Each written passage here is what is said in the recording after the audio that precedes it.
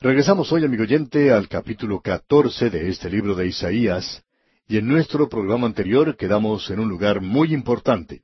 En realidad, tenemos aquí el origen de la maldad, el origen de Satanás, quien fue el instigador de la maldad. Siempre se ha presentado la pregunta de cómo se originó el pecado, y en realidad, ¿qué es el pecado? Ahora, Satanás no salió de noche y fue y se emborrachó. Eso no fue lo que él hizo.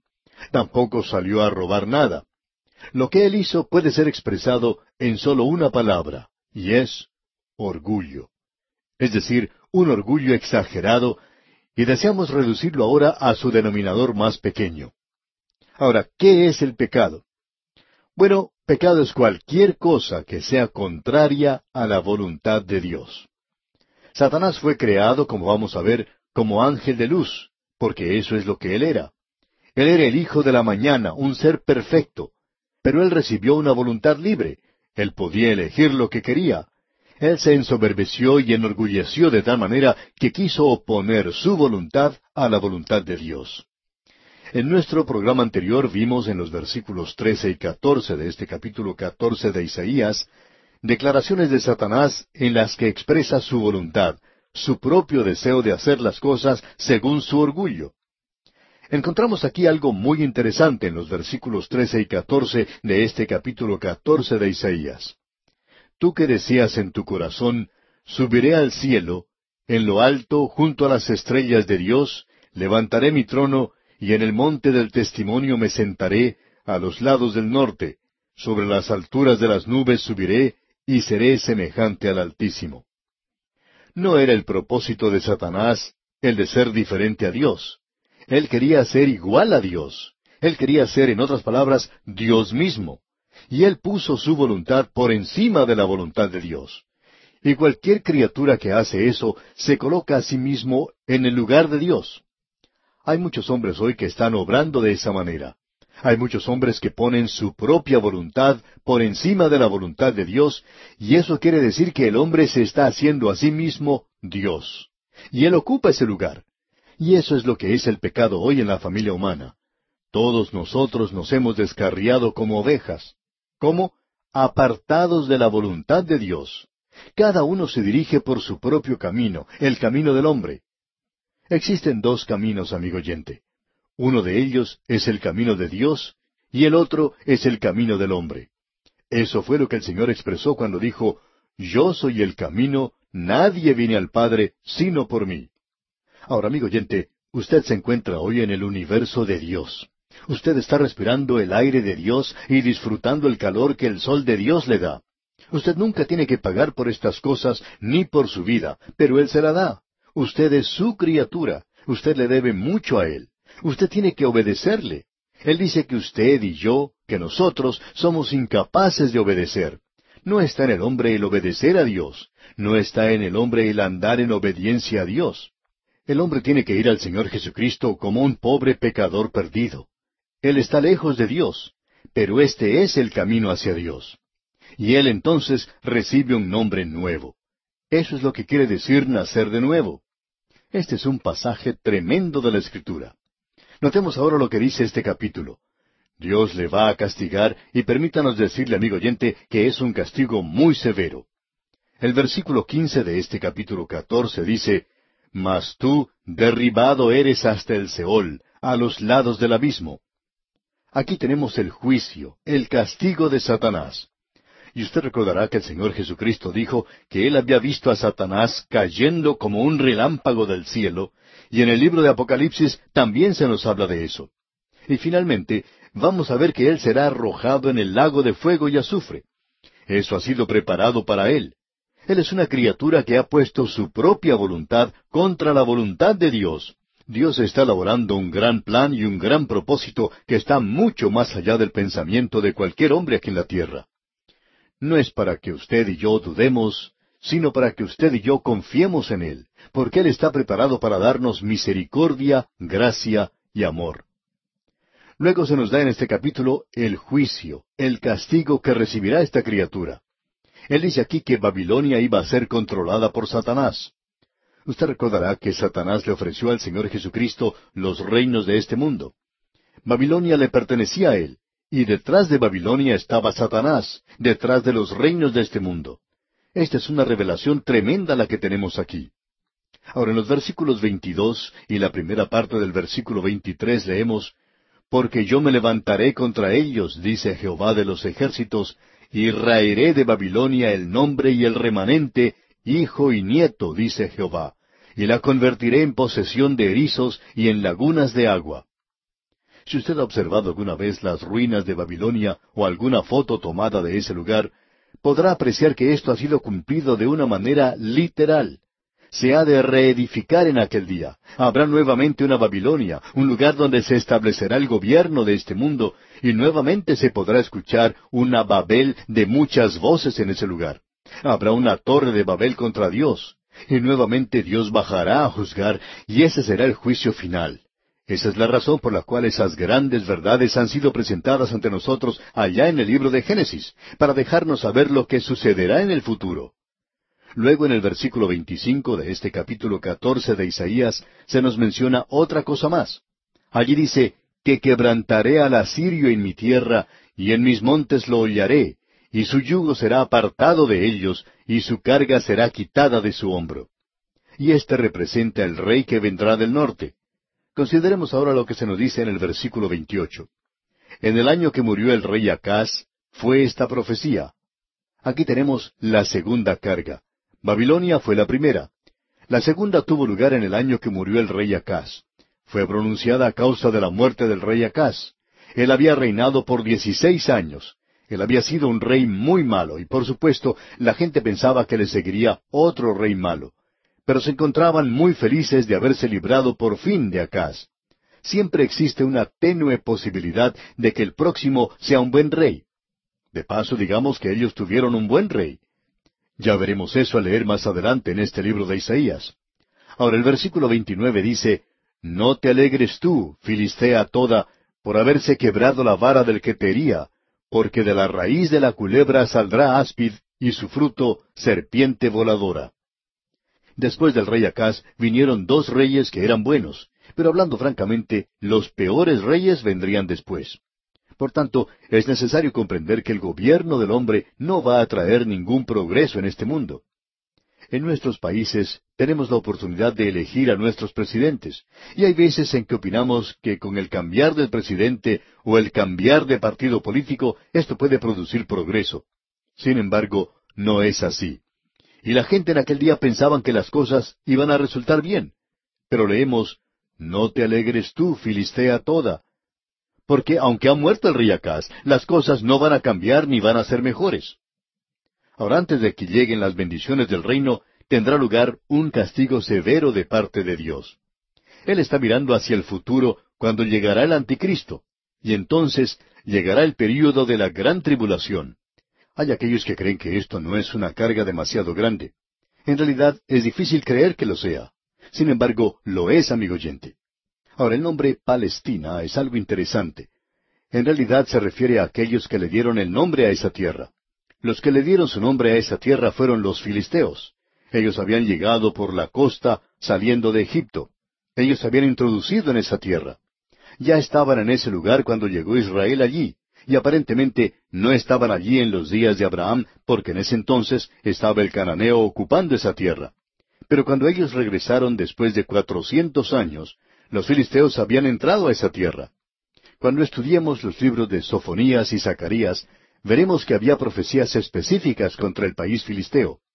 Ascalón es mencionada, así como también Asdod, y había profecías específicas en cuanto a ellas, y deberían ser destruidas, y eso fue cumplido literalmente. Bien, llegamos ahora al capítulo 15 de Isaías, y a la tercera profecía o carga, la carga de Moab. Este es un capítulo bastante breve, pero tenemos ante nosotros dos capítulos que tratan de la profecía contra Moab. Esto puede parecer muy extraño. Tenemos solamente dos capítulos sobre Babilonia, y Babilonia fue el primer gran poder mundial. A nosotros nos parece que Moab hoy es algo muy insignificante. No pensamos que ellos eran muy importantes. Pero en los días de Isaías, y en realidad en el tiempo de David, esta tierra era algo muy importante y un gran reino. Los antecedentes de Moab eran sencillamente los siguientes. tenemos aquí la carga o profecía de Moab, y lo que aquí se nos presenta es una destrucción repentina de esa tierra. Y ellos tienen una historia bastante interesante, digamos de paso. Tiene sus comienzos en la época de Lot. Llegaron a existir cuando Moab era un hijo de Lot mediante su relación incestuosa con su hija mayor. El hijo ilegítimo de este asunto tan sórdido llegó a ser el padre de los moabitas. Esta gente llegó a ser un enemigo inveterado y persistente de la nación de Israel. El rey de Moab, Balac, contrató al profeta Balaam para que maldijera al pueblo de Israel, porque él les temía cuando pasaban a través de la tierra de Moab. Luego también tenemos una historia muy hermosa. El pequeño libro de Ruth lleva el nombre de una mujer de Moab. Esa joven de Moab era una persona maravillosa en realidad. David era parte moabita porque él procedía de esa tierra ya que él descendía de Booz y Ruth. Y David llevó a su padre a Moab cuando Saúl lo estaba persiguiendo. Ellos tenían parientes en esta tierra. Y luego esta gente finalmente llegó a convertirse en enemigos del pueblo de Dios. Ahora, ¿quiénes son los moabitas modernos? La nación en sí ha desaparecido, pero esta gente es como personas hoy que parecen ser creyentes. Son casi persuadidos a hacerlo. Tal como la historia que leemos en cuanto a Félix y Festo, y el testimonio de Pablo ante el rey Agripa, quien dijo, «Por poco me persuades a ser cristiano». Estos no estaban muy lejos del reino, pero nunca llegaron a él. Eran nada más que vecinos. En realidad, hoy esa tierra forma parte del reino hachemita del Jordán. Y ellos tenían a Jerusalén en su reino. Pero por supuesto sabemos que Israel tomó esa ciudad y colocó nuevamente las fronteras donde se encontraban originalmente en el río Jordán. Y allí es donde están hoy. El moabita moderno se puede descubrir muy fácilmente. Se encuentra hoy en nuestras iglesias. Parece ser cristiano. De esta clase de gente nos habla el apóstol Pablo cuando él escribe que tendrán apariencia de piedad, pero negarán la eficacia de ella. A estos evita. Podemos ver eso en este capítulo y en los 2 capítulos siguientes. También encontramos que el pequeño libro de Judas describe eso. Él dice que estos hombres son impíos. Pretenden ser cristianos, pero en realidad son impíos. Estos son murmuradores, querellosos, que andan según sus propios deseos, cuya boca habla cosas infladas, adulando a las personas para sacar provecho. Era peligroso tener un amigo como Moab. Nunca se podía confiar en ellos como una nación aliada de Israel. En el capítulo 15 se nos menciona el castigo que vendrá. El primer versículo dice, «Profecía sobre Moab. Cierto, de noche fue destruida Ar de Moab, puesta en silencio. Cierto, de noche fue destruida Kir de Moab, reducida a silencio». Y así fue. Silenciosamente y durante la noche llegó a Siria, y Asiria destruyó esta nación en una forma que en realidad es increíble, y que casi ni se puede describir. Parecería que los hubieran barrido completamente de la faz de la tierra. Ahora el versículo 2 dice, «Subió a Bajid y a Dibón, lugares altos, a llorar. Sobre Nebo y sobre Medeba aullará Moab. Toda cabeza de ella será rapada, y toda barba rasurada». Aquí se mencionan ciertos lugares que no son muy conocidos. Se hace referencia a lugares altos, y aparentemente aquí se encontraba el templo de Quemos, y estaba localizado en esta tierra. Y luego leemos que Moab aullará sobre Nebo. Bien, este es el monte Nebo, desde donde vino Moisés. Luego se menciona Medeba. Esas son ciudades en esa tierra. Él nos dice aquí que esa era la forma en que ellas iban a ser destruidas. Estas eran aquellas personas que profesaban conocer a Dios, y sin embargo, pasaban su tiempo en un templo pagano adorando a un Dios pagano, y decían que estaban adorando al Dios vivo y verdadero. Ahora el versículo 3 de este capítulo 15 de Isaías dice, «Se ceñirán de cilicio en sus calles, en sus terrados y en sus plazas aullarán todos, deshaciéndose en llanto». Hoy ese lugar es un lugar muy pobre. Sin embargo, en aquel día era una tierra muy rica. Pero hoy uno puede sentir que el juicio de Dios aún se encuentra en ese lugar. El castigo fue tan serio y terrible que aún el profeta Isaías sentía en su propio ser lo que ocurría. Y el versículo 5 dice, «Mi corazón dará gritos por Moab, sus fugitivos huirán hasta Zoar como novilla de 3 años. Por la cuesta de Luhit subirán llorando y levantarán grito de quebrantamiento por el camino de Horonaim». El corazón del profeta sentía simpatía por esta gente a causa del terror que se acercaba sobre ellos. Ahora, ¿por qué peca la gente hoy? Dios aún los ama y Él puede darles su misericordia si ellos simplemente se vuelven hacia Él. Luego, en este capítulo, sigue una descripción bastante detallada de todo esto, y este es el juicio que le ha llegado a esa nación. Y ha sido cumplido literalmente. Continuamos con esta profecía o carga en el capítulo 16. Y aquí tenemos la apertura final de misericordia que se ofrece a Moab al observar el profeta hacia el milenio. Y el primer versículo del capítulo 16 dice, Enviad cordero al Señor de la tierra, desde Sela del desierto al monte de la hija de Sión. Ese cordero debe ser enviado para un sacrificio sobre el altar en Israel, y el cordero, digamos de paso, nos habla del Cordero de Dios que quita el pecado del mundo. Por tanto, ellos tenían que reconocer al Dios de Israel. Sin embargo, ellos no hicieron eso. Y en el versículo 2 de este capítulo 16 leemos, Y cual ave espantada que huye de su nido, así serán las hijas de Moab en los vados de Arnón. Ese río es un río muy pequeño, pero aún así ellos no lo pudieron cruzar cuando trataban de escapar de los asirios. Y el enemigo los alcanzó allí. Luego el profeta mira hacia el futuro y usted puede apreciar los últimos días que tenemos ante nosotros. Y el versículo 5 dice, Y se dispondrá el trono en misericordia, y sobre él se sentará firmemente en el tabernáculo de David. Ahora Jacobo menciona esto en el capítulo 15 de los Hechos de los Apóstoles, donde leemos, Después de esto volveré y reedificaré el tabernáculo de David, que está caído, y repararé sus ruinas, y lo volveré a levantar. De eso es que Isaías nos está hablando. Hace un momento hablábamos de que el orgullo fue la causa de su caída. Y en el versículo 6 de este capítulo 16 de Isaías leemos, Hemos oído la soberbia de Moab, muy grandes son su soberbia, su arrogancia y su altivez, pero sus mentiras no serán firmes. Usted puede apreciar, amigo oyente, que ellos estaban confiando en su propia justicia, confiaban en sí mismos. Sin embargo, se engañaban a sí mismos. ¿Y cuántas personas en la iglesia hoy ni siquiera saben lo que es acudir al Señor Jesucristo como un pecador perdido y ser salvo? Veamos ahora lo que nos dicen los versículos 13 y 14 de este capítulo 16 de Isaías. Esta es la palabra que pronunció Jehová sobre Moab desde aquel tiempo. Pero ahora Jehová ha hablado diciendo, Dentro de 3 años, como los años de un jornalero, será abatida la gloria de Moab con toda su gran multitud, y los sobrevivientes serán pocos, pequeños y débiles. Cuando Dios trata con las naciones que están en Israel, Dios usa un calendario, pero nunca lo hace con la iglesia. Aquí Él dice que Moab iba a ser destruida dentro de 3 años. Y bien, sucedió que fueron destruidos por los asirios en ese plazo de 3 años. Todo eso sucedió. Bien, amigo oyente, vamos a dejar aquí por hoy, y Dios mediante continuaremos en nuestro próximo programa, cuando comenzaremos a considerar el capítulo 17 de Isaías. Como es nuestra costumbre, le sugerimos leer este capítulo 17, de tal forma que esté así preparado para nuestro siguiente programa, y pueda sacar el mayor provecho posible de él. En nuestro programa anterior, amigo oyente, comenzamos un estudio de Moab en el capítulo 15 de Isaías.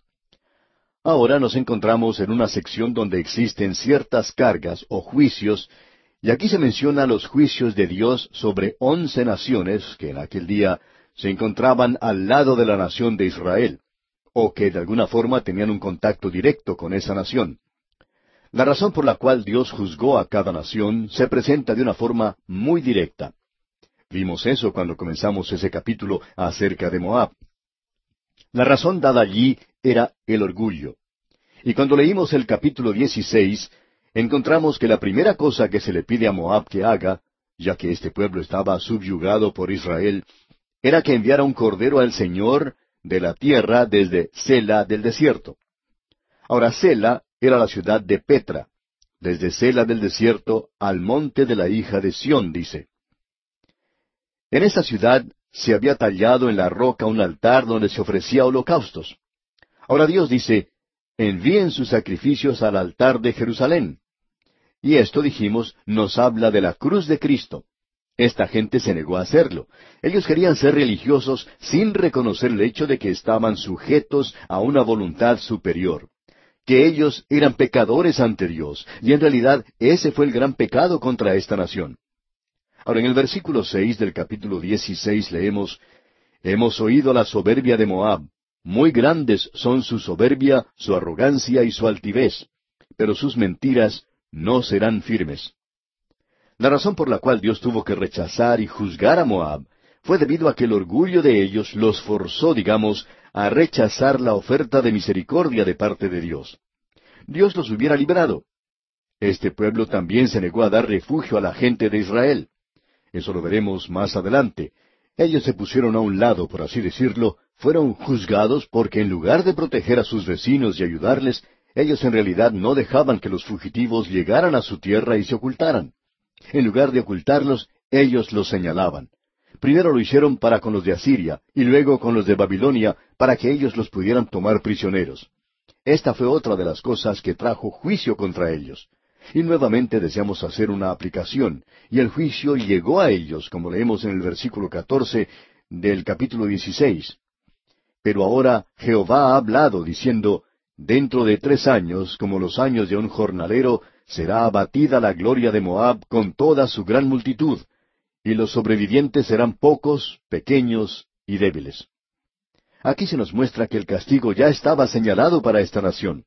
Asiria destruyó esa nación, y ese fue el cumplimiento del juicio de Dios contra ellos. ¿Por qué? Porque ese fue el gran pecado que causó que Lucifer, el hijo de la mañana, se llenara de orgullo, y él quería elevar su trono más allá del trono de Dios. Quería ser independiente de Dios, y eso era lo que él estaba buscando. Él quería establecer su propio reino, y nadie dependería de Dios en ese reino. Esa es la posición que toma el liberalismo hoy.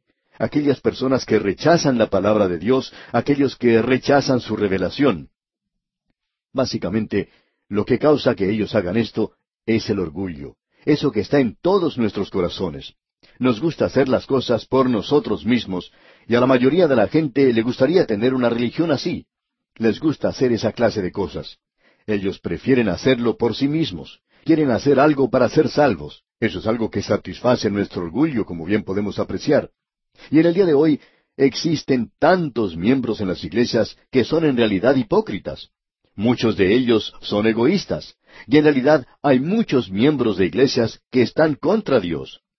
Y todo esto se basa en el orgullo del corazón humano. Cada uno se ha apartado por su propio camino. Queremos hacerlo de nuestra forma, a nuestra propia manera. Ahora el castigo se cumplió contra Moab, una nación que en el día de hoy ha sido olvidada completamente. Ha llegado a ser muy insignificante. Pero esto, amigo oyente, tiene un mensaje para nosotros. Y llegamos ahora al capítulo 17 de Isaías. Y aquí encontramos la cuarta carga o profecía. La cuarta carga es la profecía sobre Damasco. Damasco era la capital de Siria, y podemos decir de paso que aún lo es en el día de hoy. Aquí encontramos en realidad la carga de Damasco y la de Efraín en el futuro inmediato, y también en un futuro más alejado. Lo que tenemos aquí es a la nación de Siria y al reino del norte de Israel. Y en esta época ellos habían hecho una alianza entre sí. Esas dos naciones se habían aliado y a menudo bajaban juntas contra el reino de Judá. Y Damasco era la ciudad principal de Siria. Ahora, en el primer versículo de este capítulo 17 leemos, Profecía sobre Damasco. He aquí que Damasco dejará de ser ciudad y será montón de ruinas. Damasco y sus aliados, Efraín, los cuales forman una de las 10 tribus del norte, y esto es algo a lo cual debemos prestar atención por un momento. Damasco, como dijimos, era la capital de Siria como lo es en el día de hoy. Ha sido llamada hoy la ciudad más antigua del mundo. Creemos que uno puede visitar varios lugares que dicen lo mismo. Uno puede ir a Grecia, más allá de Corinto, y encontrar ciudades que dicen ser parte de la civilización nigea, la que en realidad fue el comienzo de la civilización griega, y la gente de allí dice que ese es el lugar más antiguo. No hay mucho por esos lugares en el día de hoy para llamarla una ciudad o un pueblo. Todo lo que existe en ese lugar es un buen restaurante griego y eso es todo. Cuando uno viaja a Jericó, en el camino puede encontrar un cartel que indica la distancia hasta la ciudad de Jericó, y debajo dice que esa es la ciudad más antigua. Así es que creemos que cada nación puede tener, o por lo menos decir que tiene, la ciudad más antigua. Damasco, pues, puede reclamar eso para sí. Ahora fue Vitringa quien escribió lo siguiente: Damasco ha sido destruida más a menudo que cualquier otra ciudad, y se levanta nuevamente de las cenizas. Y ya vamos a ver eso. Damasco quiere decir Siria. Efraín, por su parte, es el nombre de una tribu de Israel. También es el nombre de una ciudad. Igualmente es el nombre de una montaña y el nombre de un hombre. También se refiere a las 10 tribus de Israel. Esa es una de las palabras que se usa en lugar de decir Israel. Fue usada por los profetas. Usted puede encontrar que Oseas, por ejemplo, utilizó esa expresión. Bien, aquí se usa para representar a las tribus del norte que ordinariamente se llaman Israel. Aquí tenemos, pues, la carga, la profecía de Damasco. Damasco ya no será más una ciudad y será un montón de ruinas. Hay algunas personas que dicen, bueno, mire, esto no ha sido cumplido aún. Pero como ya hemos dicho, existe un cumplimiento futuro de todas estas profecías y también creemos que aquí se trata de un cumplimiento local. Alguien quizá nos diga, ¿cómo puede explicar eso? Bueno, creemos que existen 2 profecías y las explicaciones que tenemos tienen sentido por lo menos para nosotros. La primera de ellas es que los historiadores no siempre dicen las cosas tal cual son. Cierto hombre que escribía historia, no hace mucho, hizo una declaración de que los mentirosos más grandes del mundo eran los historiadores. Los historiadores no siempre han dicho lo correcto al decir que esta es la ciudad más antigua, es decir, la ciudad original de Damasco. Porque en esa zona se encuentran muchas ruinas de una ciudad, y cualquiera de esas ruinas podría haber sido la antigua Damasco, y probablemente así sea. Damasco es igual a muchas grandes ciudades antiguas. Cuando era destruida en algún lugar, los habitantes siempre podían volver a reedificarla sobre las ruinas. Hay veces en que ellos cambiaban de lugar y la reedificaban en otro lugar. Con algunas ciudades no hacían eso o no sabían hacer eso, a causa de que la gente opinaba que esas ciudades eran sagradas. Jerusalén, por ejemplo, es una ciudad así. Hubiera sido mucho más fácil reedificar la ciudad en otro lugar en la época de Nehemías. Pero eso no se hizo porque había tantas cosas que eran sagradas en conexión con la ciudad antigua. Los historiadores todavía no nos han indicado cuál de las ruinas que existen en ese lugar podrían haber sido de la antigua Damasco. Esa es una de las explicaciones. La otra es que es la ciudad más antigua y que ha soportado las atrocidades de la guerra y que nunca ha dejado de ser una ciudad aun cuando haya cambiado de localidad. Es probablemente la ciudad más antigua en el mundo. Pero esa ciudad que ha sobrevivido cada catástrofe que ha venido a esta tierra, y especialmente a ese lugar que ha visto ejércitos pasar a través de ella y ha podido sobrevivir, no podrá sobrevivir durante el período de la gran tribulación. En ese período será destruida, y como nos dice el escritor aquí, dejará de ser una ciudad. Llegará a ser entonces un montón de ruinas. Y creemos que ambas cosas están correctas en relación a esta ciudad. Son declaraciones verdaderas y por cierto que podemos decir que es profecía cumplida. Ahora el versículo 2 de este capítulo 17 dice, Las ciudades de Aroer están desamparadas, en majadas se convertirán, dormirán allí, y no habrá quien los espante. Esta ciudad de Aroer era un suburbio cerca de Damasco. Esa zona será totalmente destruida. Eso probablemente ha ocurrido con Damasco en el pasado, y probablemente vuelva a suceder. Ahora en el versículo 3 de este capítulo 17 leemos, Y cesará el socorro de Efraín y el reino de Damasco, y lo que quede de Siria será como la gloria de los hijos de Israel, dice Jehová de los ejércitos. Es decir, que el reino del norte de Israel soportará su parte de la carga de Damasco en el juicio a causa de su alianza con esa nación. Se nos dice allá en el segundo libro de Reyes que ambas serán asediadas por ese gran monarca Tiglat-Pileser. Y estas 2 naciones fueron llevadas cautivas por el rey Salmanasar. Esto lo vemos en el segundo libro de Reyes, capítulo 17, versículo 6. Esto, por cierto, que es un cumplimiento parcial de la profecía de Isaías. Pero en cuanto a muchas de ellas se refiere, es el cumplimiento total. Debemos decir que para nosotros, esto está echando una mirada hacia el futuro. Y por cierto que tenemos un cumplimiento parcial. Muchas veces encontramos eso en la palabra de Dios. Ahora, en lo que resta de este capítulo, vemos que el cumplimiento de este castigo se realizará.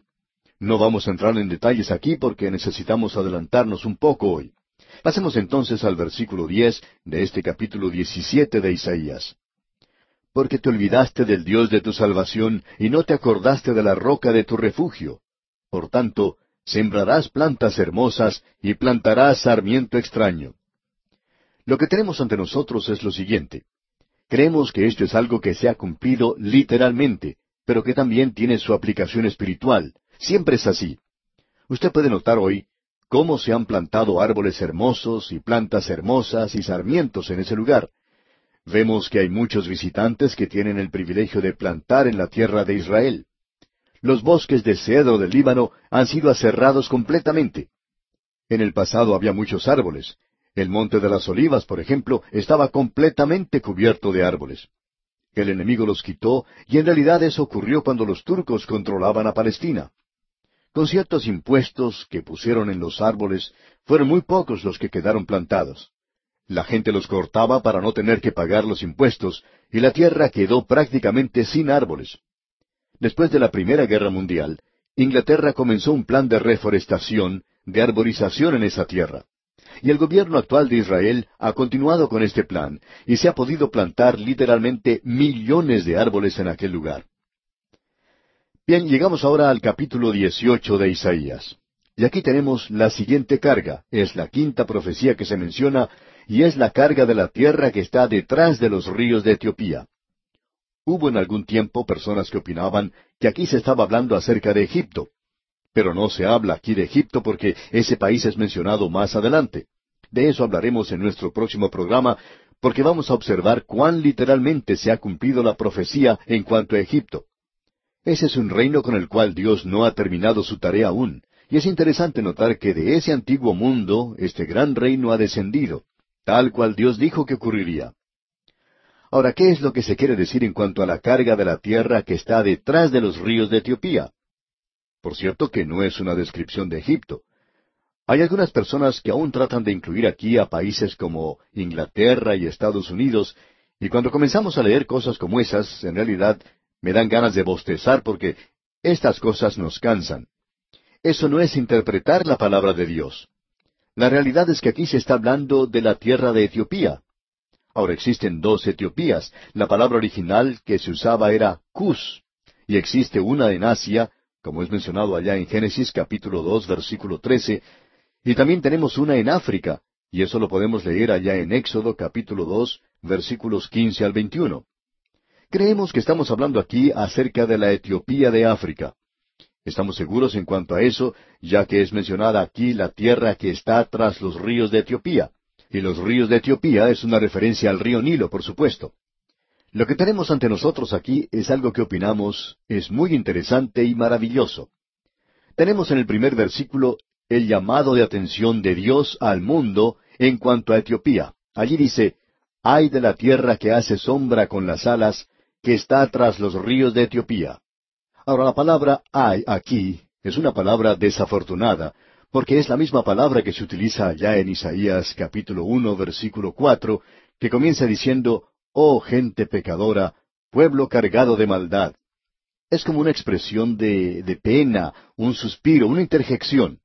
Se podría decir, «Oh tierra que hace sombras con las alas, escúchame». Así debería haber sido. Y tampoco se debía haber dicho que hace sombra con las alas. Hubiera sido mejor haber traducido esto como el susurro de alas, ese rozamiento que hacen las alas en vuelo. Y eso es algo bastante interesante. Un misionero que vivió en ese lugar por muchos años indicó que Etiopía es conocida, se destaca como una tierra donde hay muchas aves. Es llamada la tierra de las alas. Es algo que en realidad identifica a este lugar. Ahora notemos lo que dice el versículo 2 de este capítulo 18 de Isaías. Que envía mensajeros por el mar y en naves de junco sobre las aguas. Andad mensajeros veloces a la nación de elevada estatura y tez brillante, al pueblo temible desde su principio y después, gente fuerte y conquistadora, cuya tierra es surcada por ríos. Ahora naves de junco no caracterizarían en el día de hoy a ninguna nación moderna. Uno no podría identificar eso con Inglaterra o con los Estados Unidos, como algunos tratan de hacerlo, porque esas naciones simplemente no usan eso. La nación que se menciona aquí, por cierto, que es Etiopía. Ahora, en el versículo 3 leemos, Vosotros todos los moradores del mundo y habitantes de la tierra, cuando se levante bandera en los montes, mirad, y cuando se toque trompeta, escuchad. Hay muchos estudiantes de la Biblia que opinan que esta bandera o emblema se refiere al arca del tabernáculo que se encontró más adelante en el templo y que durante la época de la destrucción de Jerusalén por parte del rey Nabucodonosor, antes de que eso ocurriese, se había transferido a Etiopía. Se nos dice que existe una iglesia en ese lugar que dice que se encuentra en esa iglesia. Bien, no sabemos eso, no podríamos probar nada en cuanto a eso. Pero un emblema, una bandera, saldrá de esa tierra. Eso es interesante. No estamos tratando de decir lo que eso será o lo que sugiere. Simplemente diremos que una bandera saldrá de esa tierra. Ahora el versículo 7 dice, En aquel tiempo será traída ofrenda a Jehová de los ejércitos, del pueblo de elevada estatura y tez brillante, del pueblo temible desde su principio y después, gente fuerte y conquistadora, cuya tierra es surcada por ríos, al lugar del nombre de Jehová de los ejércitos, al monte de Sión. Es evidente que la referencia aquí es a los habitantes de Etiopía, que no hay un juicio contra ellos, sino que vemos que ellos se encontrarán en Jerusalén. Y ya hemos señalado un versículo en el libro de los Salmos, donde dice que los habitantes de Israel le preguntan a los de Etiopía, ¿qué estáis haciendo vosotros en Jerusalén? Parecería que se estuviera hablando de integración racial en aquel día. Quizá eso llegue a ocurrir en el milenio, pero él va a decir, yo he nacido aquí, yo he nacido de nuevo. Dios tiene cosas maravillosas que decir en cuanto a Etiopía. Cuando Mussolini invadió a Etiopía, Dios no permitió que ellos cayeran, aun en la forma brutal en la cual estaban siendo tratados. Mussolini cayó, y Etiopía es aún una nación y lo será hasta cuando llegue el milenio. Y aquí nos detenemos por hoy, amigo oyente. En nuestro próximo programa comenzaremos a estudiar el capítulo 19 de este libro de Isaías, donde daremos consideración a la profecía sobre Egipto. Como siempre lo hacemos, le sugerimos leer todo el capítulo 19 para estar así mejor preparado para nuestro próximo estudio.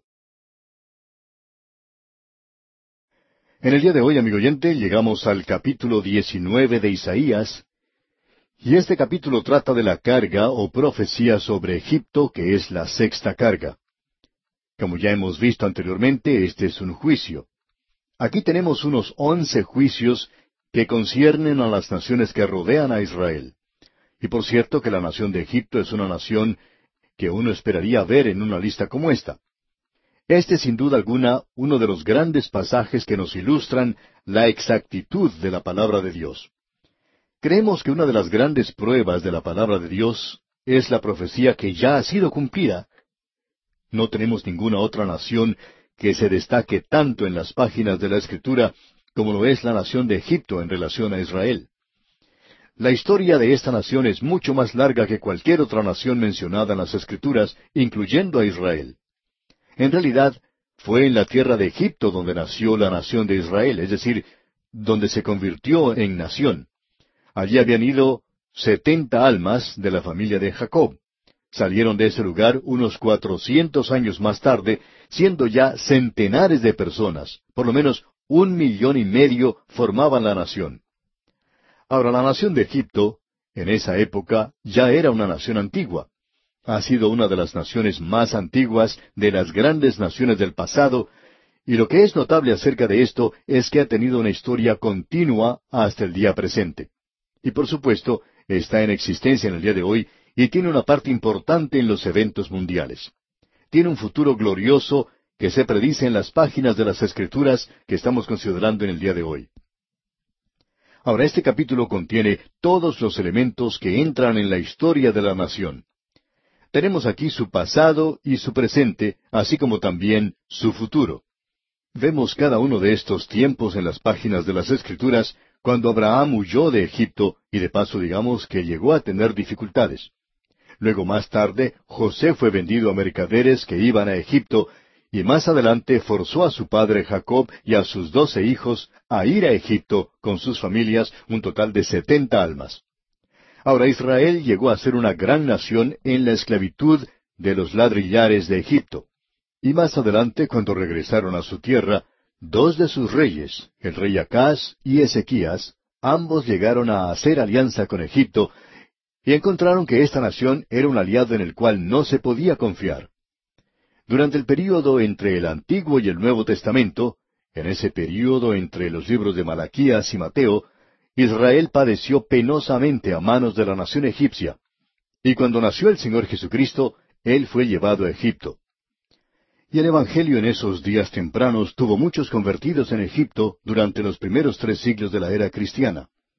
De esa sección del mundo salieron 3 grandes santos de la Iglesia: Atanasio, Orígenes y San Agustín y varios otros. Estos 3 siempre hemos pensado que han sido los más destacados. Cada uno de ellos es un aguijón, creemos nosotros, a la vista de la nueva nación de Israel.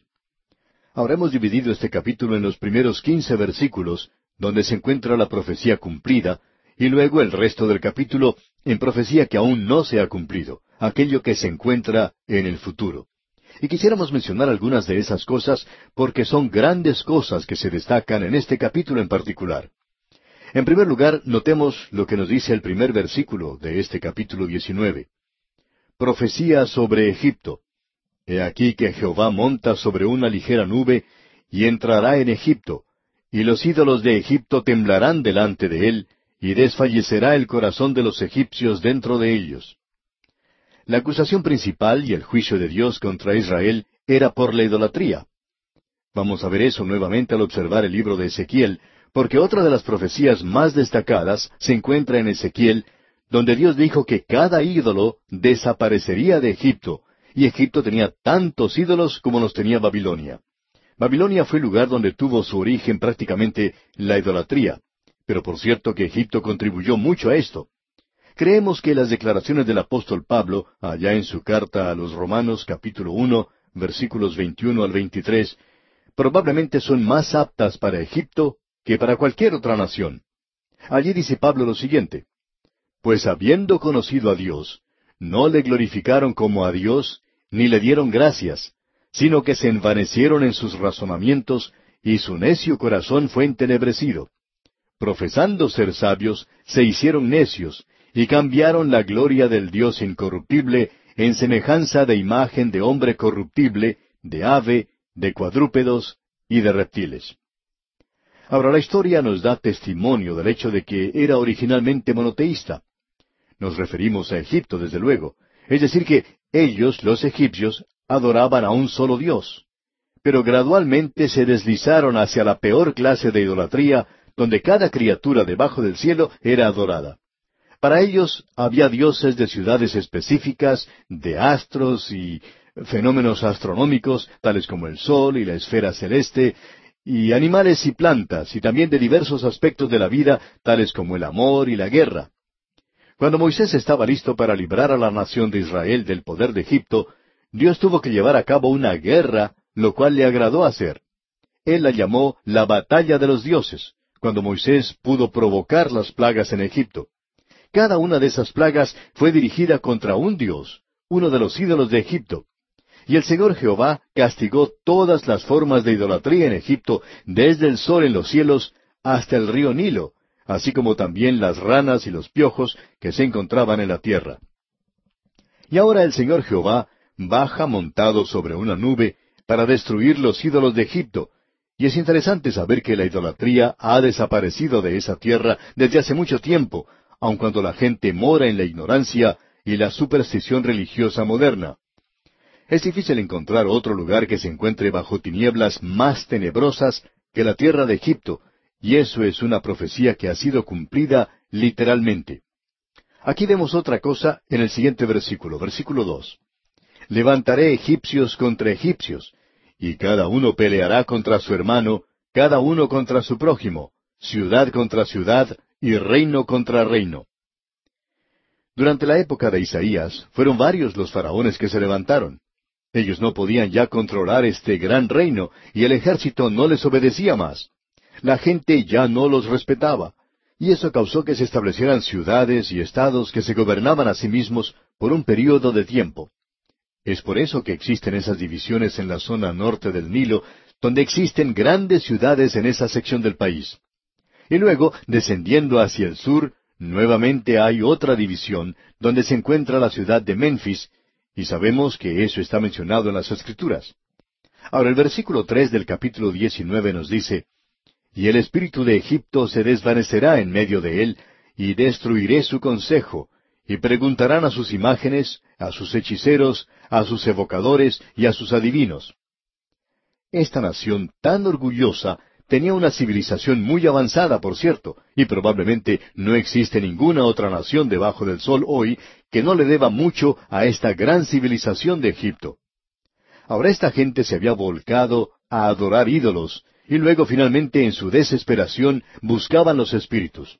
Y uno puede encontrar eso, por ejemplo, en la época de Moisés, cuando los magos fueron llamados a la presencia de Faraón. Usted recuerda que estos magos en realidad pudieron duplicar algunos de los milagros que había realizado Moisés. Llegó la ocasión cuando ya no pudieron duplicarlos más y entonces huyeron. Pero al principio pudieron hacerlo. Y eso nos revela el hecho de que muy a menudo ellos no eran falsos, sino que en realidad algunos tenían poderes satánicos. Ahora aquí se nos dice que el espíritu de Egipto se desvanecerá. Y el versículo 4 dice, y entregaré a Egipto en manos de señor duro, y rey violento se enseñoreará de ellos, dice el Señor Jehová de los ejércitos. Este señor enérgico es uno que se menciona específicamente en la historia como Samético, quien llegó al poder en el siglo IX a.C. Pero también se presentaron los turcos otomanos, y luego llegaron también los reyes Ixos, que provenían del desierto. Estos eran nómadas, príncipes beduinos, y por una época gobernaban a Egipto. Eso fue en realidad un período anterior a Isaías. Fue cuando José se encontraba en Egipto y los reyes egipcios se encontraban en el poder. Así es que Egipto ha tenido esta experiencia y todo eso se ha cumplido literalmente. Ahora el versículo 5 dice, y las aguas del mar faltarán y el río se agotará y secará. Estas son profecías específicas que son bastante destacadas. Cuando en este versículo se dice aguas del mar, es en referencia al río Nilo, porque esa es la principal arteria fluvial de la nación y era un cuerpo de agua muy grande. Es por esa razón que aquí se lo menciona como un mar. Los ríos mencionados aquí eran canales que habían sido construidos especialmente alrededor de la boca del río. Y ese lugar tenía que mantenerse abierto todo el tiempo, ya que en aquel día el río traía mucha arena y la gente debía trabajar para mantener esa boca del río abierta. Eso ocurre en muchos otros lugares del mundo. Ahora el versículo 6 de este capítulo 19 de Isaías dice, y se alejarán los ríos, se agotarán y secarán las corrientes de los fosos, la caña y el carrizo serán cortados. Estas corrientes de los pozos indican que eran lugares de defensa. Esto es algo que es interesante. Aún hoy estas salidas al mar, estos canales que antes eran lugares maravillosos, no tienen ninguna clase de vegetación. Antes eran como el jardín del Edén, pero no es así en el día de hoy. Ahora, los que han visitado la tierra de Egipto se sorprenden al notar las maravillas que se han logrado por medio de la irrigación. Y luego uno encuentra que nada está creciendo a orillas del río Nilo. No existen bosques por allí. Tampoco hay otras cosas como la clase de vegetación que uno espera al lado de un río. Escucha ahora lo que Dios dice específicamente aquí en el versículo 7. La pradera de junto al río, de junto a la ribera del río, y toda sementera del río, se secarán, se perderán, y no serán más. Junto al río crecían las plantas de papiro, y en esa época esta era una gran industria. En realidad, Egipto se convirtió en una nación rica a causa del papiro que se utilizaba como material para escribir por parte del hombre. Antes de eso se utilizaban esas tabletas de barro. Los fenicios fueron los que esparcieron esto a través de todo el mundo conocido, es decir, el mundo alrededor del Mediterráneo, el mundo civilizado. Y como decíamos, el papiro era una planta que crecía al margen del río Nilo. Ya no existe en esa zona en el día de hoy. Ha desaparecido. Si usted visita el museo que se encuentra en esa zona, podrá notar que se ha preparado un lugar allí, una fuente, donde crecen algunas plantas de papiro. Y también los puede observar en algunos hogares de personas adineradas. Uno encuentra muchos lugares donde la gente misma ha plantado esta planta de papiro. En el día de hoy es una planta de lujo, ya no es más esa planta común que crecía a la orilla del río Nilo en aquellos días. Dios dijo que no sería más, y así ocurrió. Usted puede explicar esto de cualquier forma que se le ocurra, amigo oyente, pero Dios dijo que no iba a crecer más. Y creemos que Dios tuvo que ver mucho con esto. Ahora el versículo 8 dice, los pescadores también se entristecerán. Harán duelo todos los que echan anzuelo en el río, y desfallecerán los que extienden red sobre las aguas. Otra de las grandes industrias de Egipto era la pesca. Cuando el pueblo de Israel salió de Egipto, extrañaron los peces cuando habían entrado al desierto. También les hizo falta el puerro, las cebollas y el ajo. Ellos querían comer pescado. Y Dios les dio carne para comer. Usted recordará que Él les dio codornices. Y hablando honradamente, a ellos no les interesaba mucho esa clase de comida. Preferían comer el pescado de Egipto. Bueno, eso ha desaparecido ahora. Al viajar por el río Nilo, solo se puede ver a muy pocas personas que están pescando. La industria pesquera ya no existe en ese lugar. Eso ya ha desaparecido. Ahora el versículo 9 de este capítulo 19 de Isaías nos dice, los que labran lino fino y los que tejen redes serán confundidos. Eso desaparecerá. Antes acostumbraban a tener plantas de lino fino, y era de tal calidad que no era sobrepasada por ninguna otra, ni siquiera la que viene de Irlanda en el día de hoy. Creemos que de 500 gramos ellos podían obtener unos 60,000 metros de hilo. Pero en Egipto ellos podían obtener hasta 100,000 metros, es decir, que casi era el doble de eso.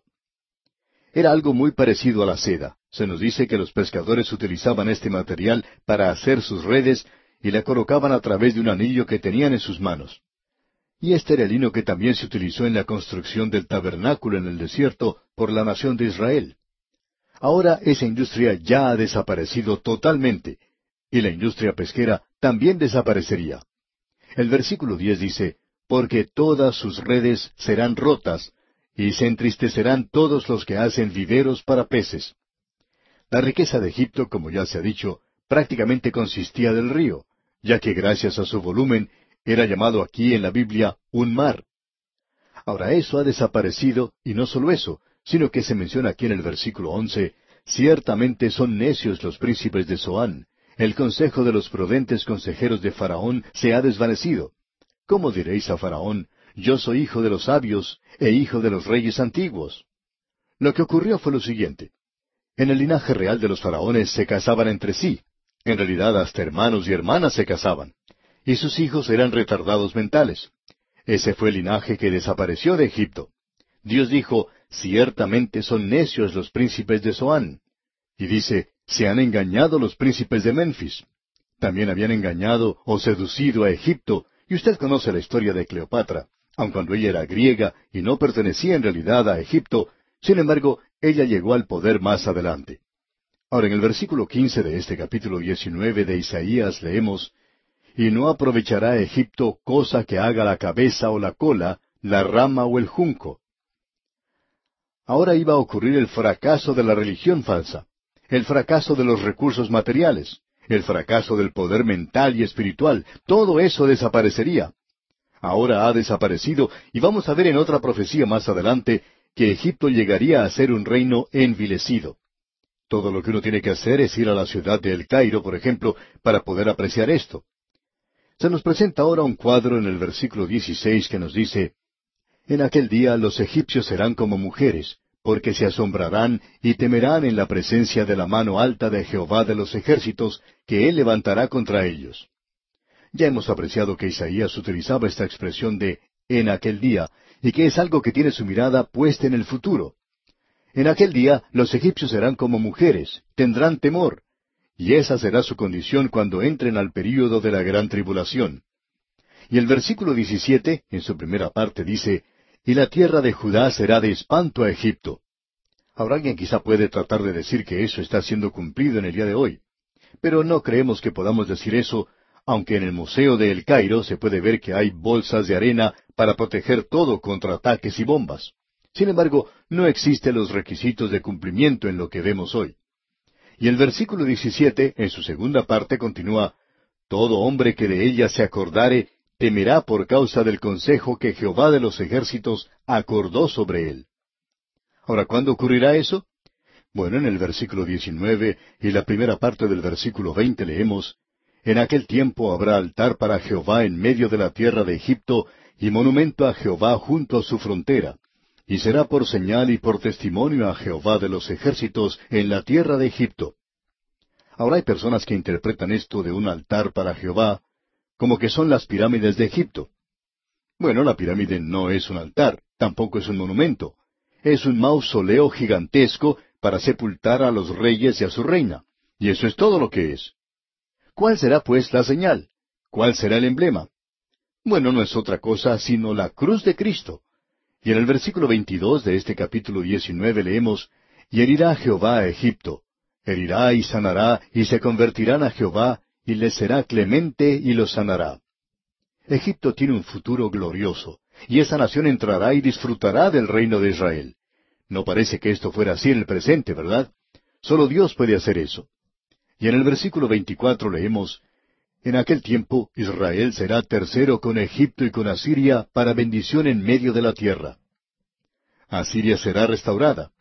Este es un gran pasaje de las Escrituras. Llegamos ahora al capítulo 20 de Isaías, el cual es una continuación de la carga o profecía de Egipto, y el pensamiento principal aquí es que en 3 años esta tierra será invadida. Leamos el primer versículo del capítulo 20. «En el año que vino el Tartán a Asdod, cuando lo envió Sargón, rey de Asiria, y peleó contra Asdod y la tomó». Ahora Tartán era un general en el ejército asirio. Él es mencionado en el segundo libro de Reyes, capítulo 18, versículo 17. Asdod era una ciudad en Samaria, en las 10 tribus del norte. También debemos decir que Sargón fue el que sucedió en el trono a Salmanasar. Eso es mencionado allá en el segundo libro de Reyes, capítulo 17, versículo 3. Por años, la historia secular no podía encontrar a Sargón, y había historiadores que si uno estudia lo que dijeron hace 100 años, vería que ellos decían que Sargón nunca había vivido. Ellos no lo podían encontrar, pero lo han hallado ahora. Los arqueólogos lo han hallado en piedras y tabletas de barro en las cuales se habla de la historia de este rey. Esto es algo muy sorprendente, digamos de paso. Lo interesante de notar aquí es que todo esto ocurriría en el plazo de 3 años. Isaías tenía que caminar a través de Israel para dejarles saber a ellos lo que ocurriría a Egipto. Y mientras él andaba, según se nos dice aquí, desnudo y descalzo, él sería una señal y pronóstico para la gente que aun cuando se había establecido un futuro glorioso para Egipto, aún así ellos debían ser juzgados. Y se nos dice aquí que esto iba a tener lugar en 3 años. Cuán destacada es esta declaración que tenemos ante nosotros concerniente a este pueblo de este particular pasaje de las Escrituras. Esto es algo que realmente nos llama mucho la atención. Se nos dice que Asiria sería la nación que haría eso.